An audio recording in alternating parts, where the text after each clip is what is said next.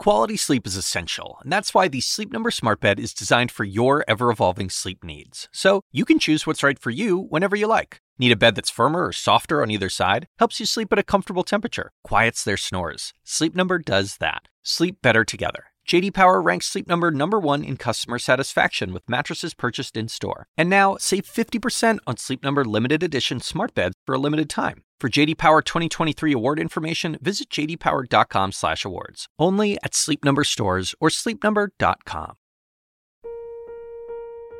Some habits start small, but can creep up on you. For Karen, it all started one day on her ride home from work. I used to pull over to a gas station. I would buy like a big bag of Cheeto Puffs and maybe a Diet Coke and like a Snickers bar. Karen is a teacher who lives in Berkeley, California. Now it can take up to 2 hours for her to commute to the high school where she works. And that's where the junk food came in. And that just kind of got me through the stressful drive, and it was clearly stress eating. That's what it was. She kept up this habit for about 15 years. But then Karen got a wake-up call, and she realized she needed to change. My wife had to call 911. They didn't know if it was cardiac arrest. They didn't know what it was. Karen feared the worst. I literally had this moment in a millisecond when I was sitting at the kitchen table where I actually said to myself, January 29th, this is my death day. So I said, okay, listen for the ambulance. And I waited to hear the ambulance, and the sound of the ambulance kind of kept me conscious and focused until the firefighters arrived and saved me. Karen was taken to the emergency room, and here's where things changed a bit in the story. They determined she was experiencing a severe allergic reaction to some sort of medication. Now, even though this was not related to her eating habits, she says that night put a lot of things into focus. But then for the next few days, I was just kind of stunned and in shock by what had happened. It just made me reevaluate my whole life. Karen wanted to feel healthier in her body, so she started paying more attention to what she put in it, particularly on her ride home. I decided to make some changes and learn more about food and teach myself and become more educated about food. And so that's when I started my journey working with a nutritionist, and things started to shift after that. Now, for one thing, she doesn't stop by that tempting gas station anymore. I drove by that exit the other day. I'm like, oh, that's the exit. Because I don't even remember the name of the exit anymore. Like I used to, know which exit it was. And so, no, the temptation is not there. And that's what I was working with my nutritionist with last year. I was like, well, I'm not commuting now. And so, yeah, I now am in the habit of bringing healthy snacks in my car and having them ready for me when I get in my car and go home, and eat like just healthy snacks like crackers and hummus and carrots and nuts and raisins and things like that. And this small habit hasn't just changed Karen's daily drive, it also changed the course of her life. So the result of breaking the bad habit was, in the course of 15 months, I ended up losing 70 pounds. It's not about how I look, it's about how I feel, and it just feels less inflammatory. It feels like less stiff. I just feel like there's more movement with my body. I really wanted you to hear this story, and also wanted to congratulate Karen for making this change for her own physical and mental health. But looking back at her story, one thing that really strikes me is what triggered her habit in the first place: stress. And that's something I think a lot of us can relate to right now. Our lives have been upended during the pandemic, and our daily routines have changed. Make no mistake, but our habits have changed as well. But here's the good news. Life appears to be returning to some sort of normal, and that makes this the perfect time to revisit our habits. So on today's show, we're going to explore how and why habits form, how to break the bad ones, and how to build new, healthier ones. I'm Dr. Sanjay Gupta, CNN's chief medical correspondent, and it's time to start chasing life.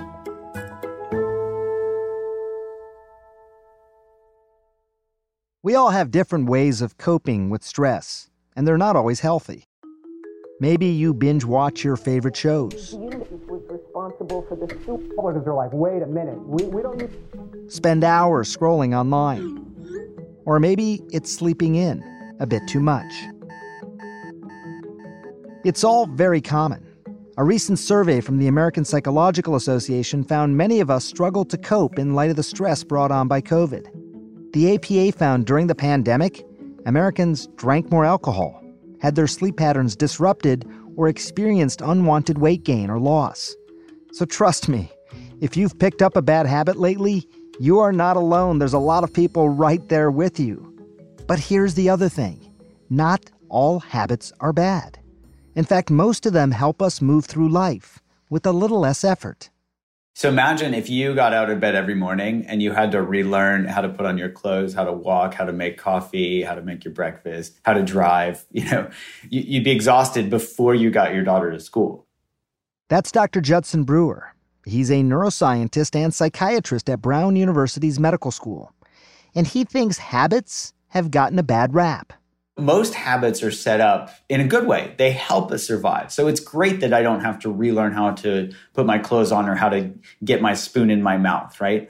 So what that does is it frees us up to learn new things. So absolutely, most habits, very helpful. Eating an entire pint of ice cream every night, watching television, maybe not so helpful.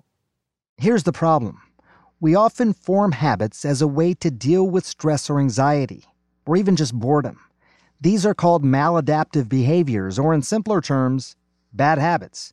And these are the habits that can have a very real, very negative impact on our lives. At their worst, they can even turn into addictions. But Dr. Brewer is determined to help more people address their bad habits by looking at them in a new way. In fact, he spent more than 2 decades studying the connection between addiction, anxiety, habits, and the brain. In that time, his research has challenged our previous understanding of the best way to break habits.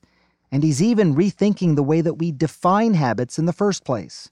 Well, there's a dictionary definition that I love, so I'm just going to read it to you because it's great. Okay. So you say a settled or regular tendency or practice, and this is my favorite part, especially one that is hard to give up.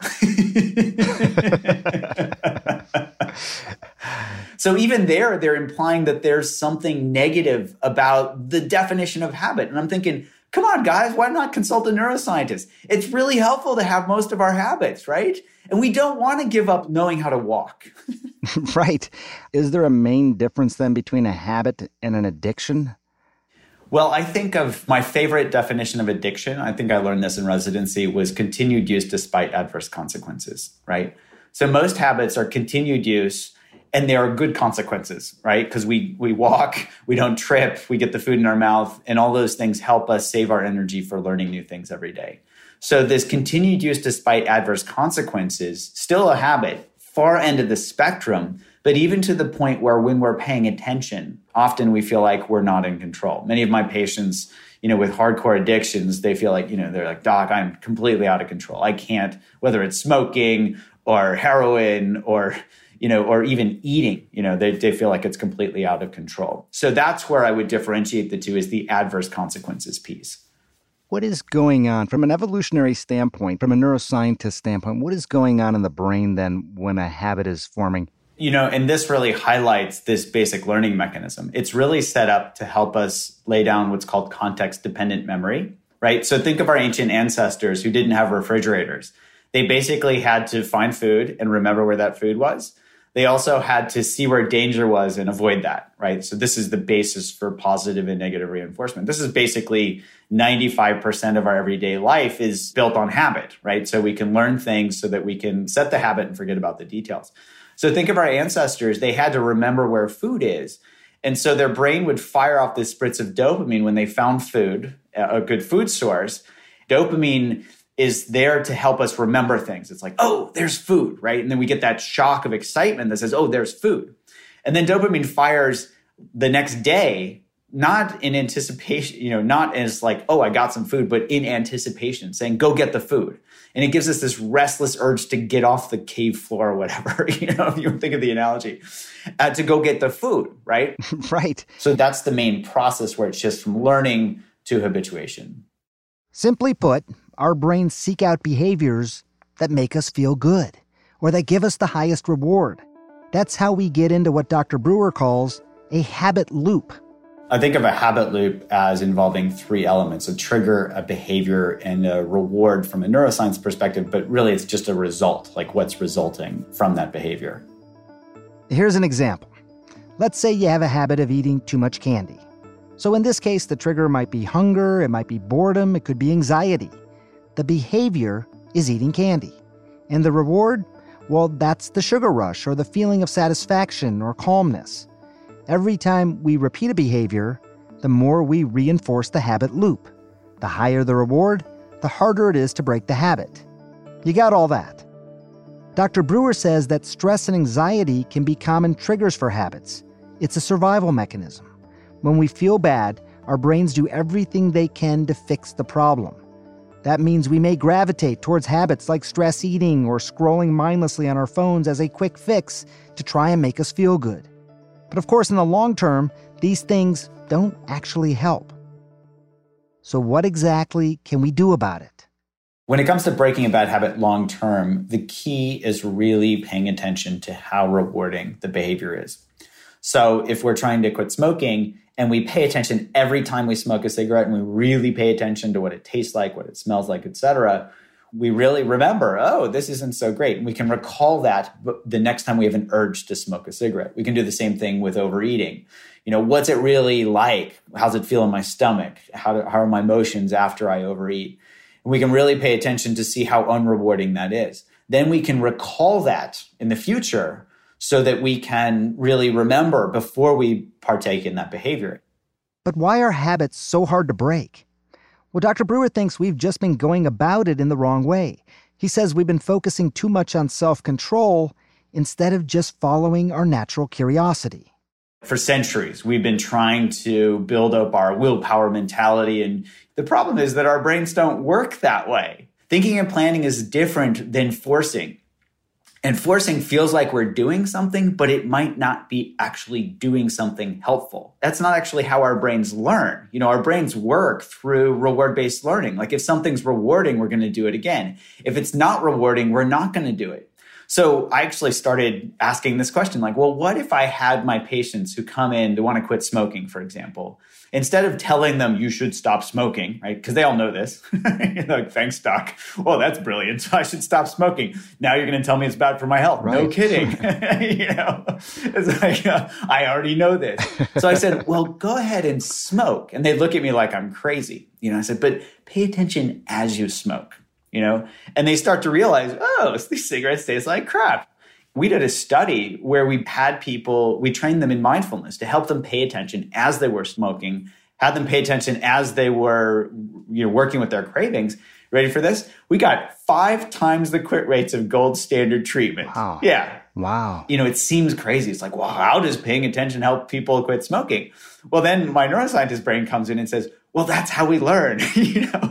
If you pay attention and you're expecting something to be rewarding and it's not as rewarding as expected, then we start to become disenchanted with that behavior. So, shock of all shocks, pay attention and you can actually quit smoking without willpower because it's bringing that awareness in and helping people see that that's the case. Instead of going, oh no, there's a craving, go, oh, what does this craving feel like in my body right now? Right? And can I name it? Oh, is it tightness? Is it tension?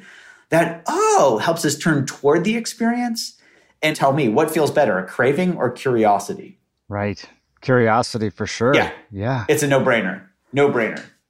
Okay, let's say I am a guy who likes to come home at the end of the day and I'll sit in front of the TV on the couch and at some point I'll feel like I need to have some ice cream. Mm-hmm. But instead of sitting in your favorite spot and eating your ice cream, stand and use your non-dominant hand to eat the ice cream instead. And I don't think it was as neat as what you're describing, but I guess a way to force you to pay attention to what you were doing, right? That's basically it. Yeah, absolutely. So think of learning to eat. I don't know if you remember teaching your daughter how to eat and how, what the probability was that the spoon would actually get in her mouth, and then that probability increased over time, right? As she learned how to eat, right? So when we take our dominant hand, we don't have to think about eating. But when we take our non-dominant hand, suddenly our probability goes down. We have to pay attention. Where's my mouth? And so we could certainly do that. We could stand, we could use non-dominant hands. But what you're pointing to is what this all boils down to is pay attention. And so what I have people do is, I say, well, go ahead and use your dominant hand, whatever. Don't eat mindlessly in front of the television because you're not paying attention. But ask yourself this question: how little is enough? Like how many bites? And see how much we actually need. And it's not that much to satisfy that craving, that urge. We could probably do a whole conversation just about social media and the addiction around that. Are the sort of habits/addictions around social media, is that wanting to fit in? Is that the primary driver, do you think, of why those become so entrenched? Well, there are multiple drivers that can unfortunately be brought together to have social media be, addiction on steroids. So there's all the social aspect of things. It's the fear of missing out. It's the, wanting to put your best face forward. And then you combine that with quantitative feedback. We know exactly where we stand, whether it's great, I got a ton of likes, or wow, everybody's ghosting me, or whatever the term is. And then you add on things like intermittent reinforcement, which is the most powerful type of learning. And that's just a fancy term for getting random rewards where, somebody gets they get a like and they don't know when they're going to get the next like. And then bam, I got 50 likes, and it's like dopamine fireworks in their brain, So yeah, social media in a nutshell, they employ all of the behavioral neuroscientists to really tweak these things to make them extremely addictive. It seems like an unfair sort of fight almost. And I really find this interesting. And maybe it's my own way of leaning into the curiosity part of this, because I don't know. I read that you dealt with significant anxiety yourself throughout medical school and you became curious about it. You leaned into it, and your curiosity was helpful in this regard. Some of your story and what you're describing sounds familiar because, I think I deal with some of this as well. And it's sort of anxiety. I talked to my wife about it, and she says, stop being a worrywart. You're too anxious. Chill out, whatever. And I'm like, I'm not sure that's really helpful to me to hear that right now. But, that is another thing. Maybe that's not even a question, but the idea that I do something to break up the stress or whatever that I currently have, it just doesn't seem to work that neatly, right? It doesn't. I spent 10 years banging my head against the proverbial meditation wall trying to meditate. And it took that combination of me failing continuously at trying to meditate, and then also bringing that together with what I was learning personally about my own mind and also my research, where I was starting to see with some of our neuroimaging studies that awareness and that curiosity are the opposite of trying, of the opposite of getting caught up in our experience. So, if I try to relieve stress, I'm just making more stress. If I try to get something done, it just adds extra wasted energy to the equation, where instead I could follow my curiosity and say, oh, well, what's this like? Lean into the curiosity. I just find Dr. Brewer's research so fascinating. His approach is really different from how most people think about habits and their connection to anxiety. Be curious as to why you're doing something, the impact of what you're doing, and maybe that makes a difference. The real question now is, how can we put that sort of research into practice? After the break, we'll hear from you. I see the tolls that it's taking. I know how it's making me feel, but I can't seem to shake it.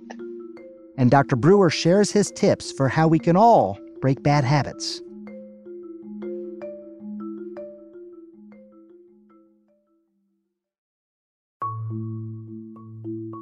Welcome back to Chasing Life and more of my conversation with neuroscientist and psychiatrist, Dr. Judson Brewer. So we asked listeners to share their bad habits for this episode so Dr. Brewer could offer us some expert advice.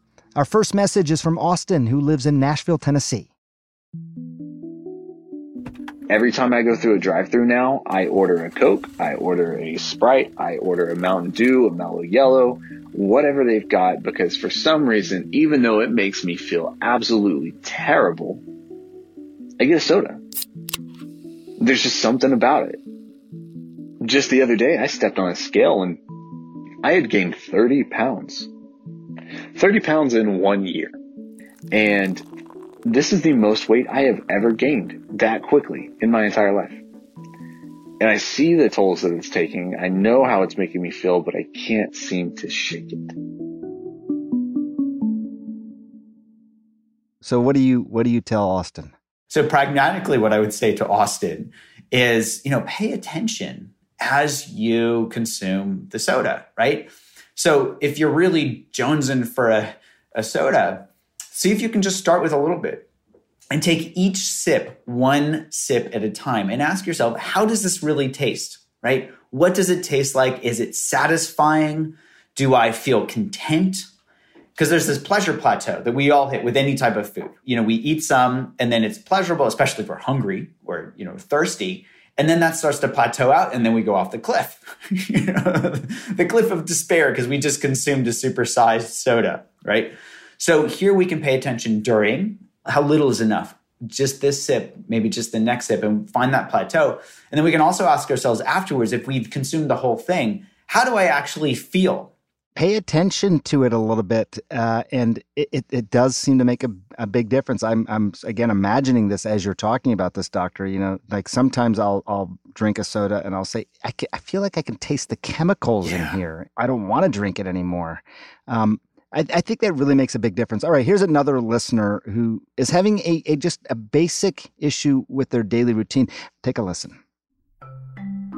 My physical activity is mostly based on what I do throughout the day. Like when I go to work, I'm kind of running around because I work at a local coffee shop and doing stuff in that manner, or I walk my dogs, or I get exercise by doing yard work, but I definitely don't maintain like a workout routine, and I don't go to the gym. I don't really have any fitness goals.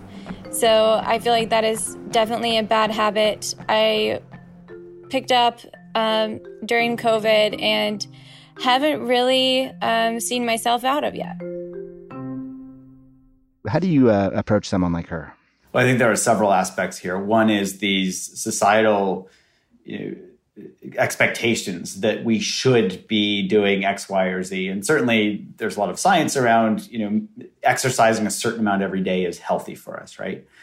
Yet if we take the approach that I should exercise, I should do this, I should do that, well, that doesn't feel very good when we basically judge ourselves for not doing something. So we can actually flip the script on that. And my wife is a great example of this, where when she's, if it's in the winter in Massachusetts and it's cold outside and she's trying to decide whether to go for a run or not, and she's like, wow, it's kind of cold. She remembers how it felt the day before to go for a run. And of course it feels great, right? She's like, and then she gets out the door and goes for a run. So here's a great example of really drawing on the benefits, the rewards of doing something and recalling that, right? That's what reward-based learning is all about. It's like remembering, do I want to do this or this? If something's rewarding, we're going to repeat it. So we can actually focus on just remembering how rewarding something was. How did it feel when I exercised, right? Instead of setting these goals, I should exercise for 30 minutes a day, or I should meditate for 30 minutes a day. No. What's it like when I'm curious and I pay attention for a little while? Oh, it feels pretty good. I think that is a key thing that I've learned today, and it makes sense in so many ways. That idea of just embracing the curiosity, paying real attention. People always say, "Be mindful, be present," which I get that, but you're actually defining that in a way for me today that makes it real. I mean, be mindful and present, like clearing my mind. That is the last thing you should ask me to do. I cannot clear my mind, But I think that point that you've made a few times, I think, is so critical. Let me have you listen to one more. So this person sort of seems to have kicked the habit by going cold turkey, and I want you to listen to what they dealt with, and then how effective this may or may not be. My bad habit was the app TikTok. I downloaded it right when the pandemic started, and back in March of 2020. And over the course of the ensuing year, it just became very, very addicting. Anyone that's used the app knows it's got a really powerful algorithm. It hits you with some content that you just can't look away from, and it's so easy to swipe and swipe and swipe, and I would find myself sitting on it for hours. So about 2 months ago, I took a stand against the addiction to TikTok and deleted the app. And I'm much happier. Went cold turkey, and that was my bad habit. So what do you think about that? I mean, first of all, is he likely to stick with this, do you think? I mean, you can just reinstall the app, right? I mean, that's the thing, it's too easy. Yeah, and they do that on purpose. They're like, "Oh, you can delete this because we know you're going to install it in 48 seconds, when you're So some people can quit cold turkey and it works for them. Not many people in the world are like that. The rest of us, that willpower approach is just, for most of us, is eventually, unfortunately, going to fail. If we do know how our minds work, then we can actually stick to it. And I think he touched on something really important where he said, it felt really great not to be on it all the time. And so if he focuses on that piece and he knows, oh, this is how my brain works. If it's rewarding, I'm going to keep doing it. Then he can rely on that, on his own experience, where he can remember, oh, it feels great not to be wasting my time on this thing. And that's what leads to sustainable change. Once you recognize that you have a bad habit, that's when you can start to address it. Like Dr. Brewer says, you need to map out the habit loop. That means identify the trigger, identify the behavior, and identify the reward. And then you can find ways to intervene and redirect your behavior toward a healthier reward. A big thanks to all of our listeners who took the time to call in or email us. We love hearing from you. I know it isn't easy to reflect on bad habits, and I really appreciate you sharing. Now, if you're still feeling overwhelmed about tackling bad habits, it's okay, because change is a challenge. But with time, it does get easier. And if you're feeling stuck, Dr. Brewer said something else. He suggested a mindfulness exercise to get you started. It's called RAIN. That's an acronym, RAIN. Which is recognize, allow or accept, investigate, and note what's happening. Here, we're looking to help people identify that urge to do something, whether it's smoke a cigarette or to eat some food or to even worry, recognize that's that R. So just noticing, oh, I'm starting to do this, or I'm getting this urge to do this.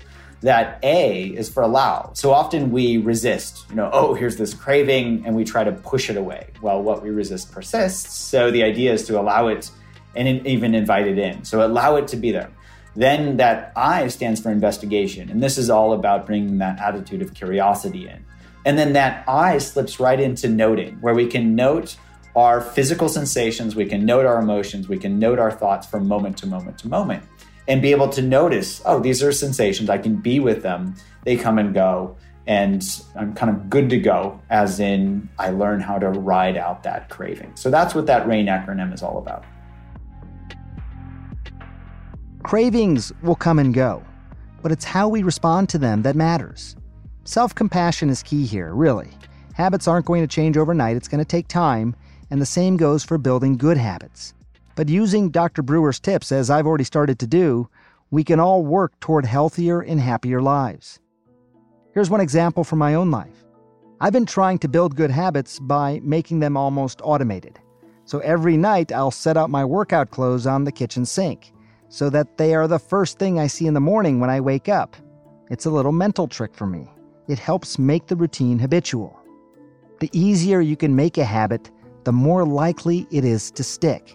Sometimes you just need to give your mind and your brain a little break and just make it easier for the good habits to start to form.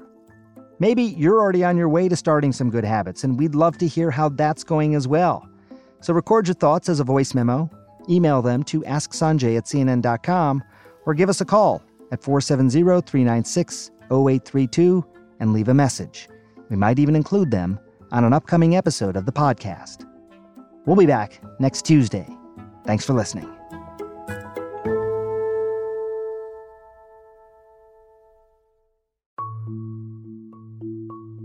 Chasing Life is a production of CNN Audio. Megan Marcus is executive producer. Zoe Saunders is the senior producer. Our podcast is produced by Rachel Cohn, Jordan Gaspare, Audrey Horwitz, Paige Sutherland, and Grace Walker. Our production assistant is Allison Park. Our medical writer, Andrea Kane. Tommy Bazarian is our engineer. And special thanks to Ben Tinker and Amanda Seeley of CNN Health, as well as Ashley Lusk, Rafina Ahmad, Courtney Koop, and Daniel Cantor from CNN Audio.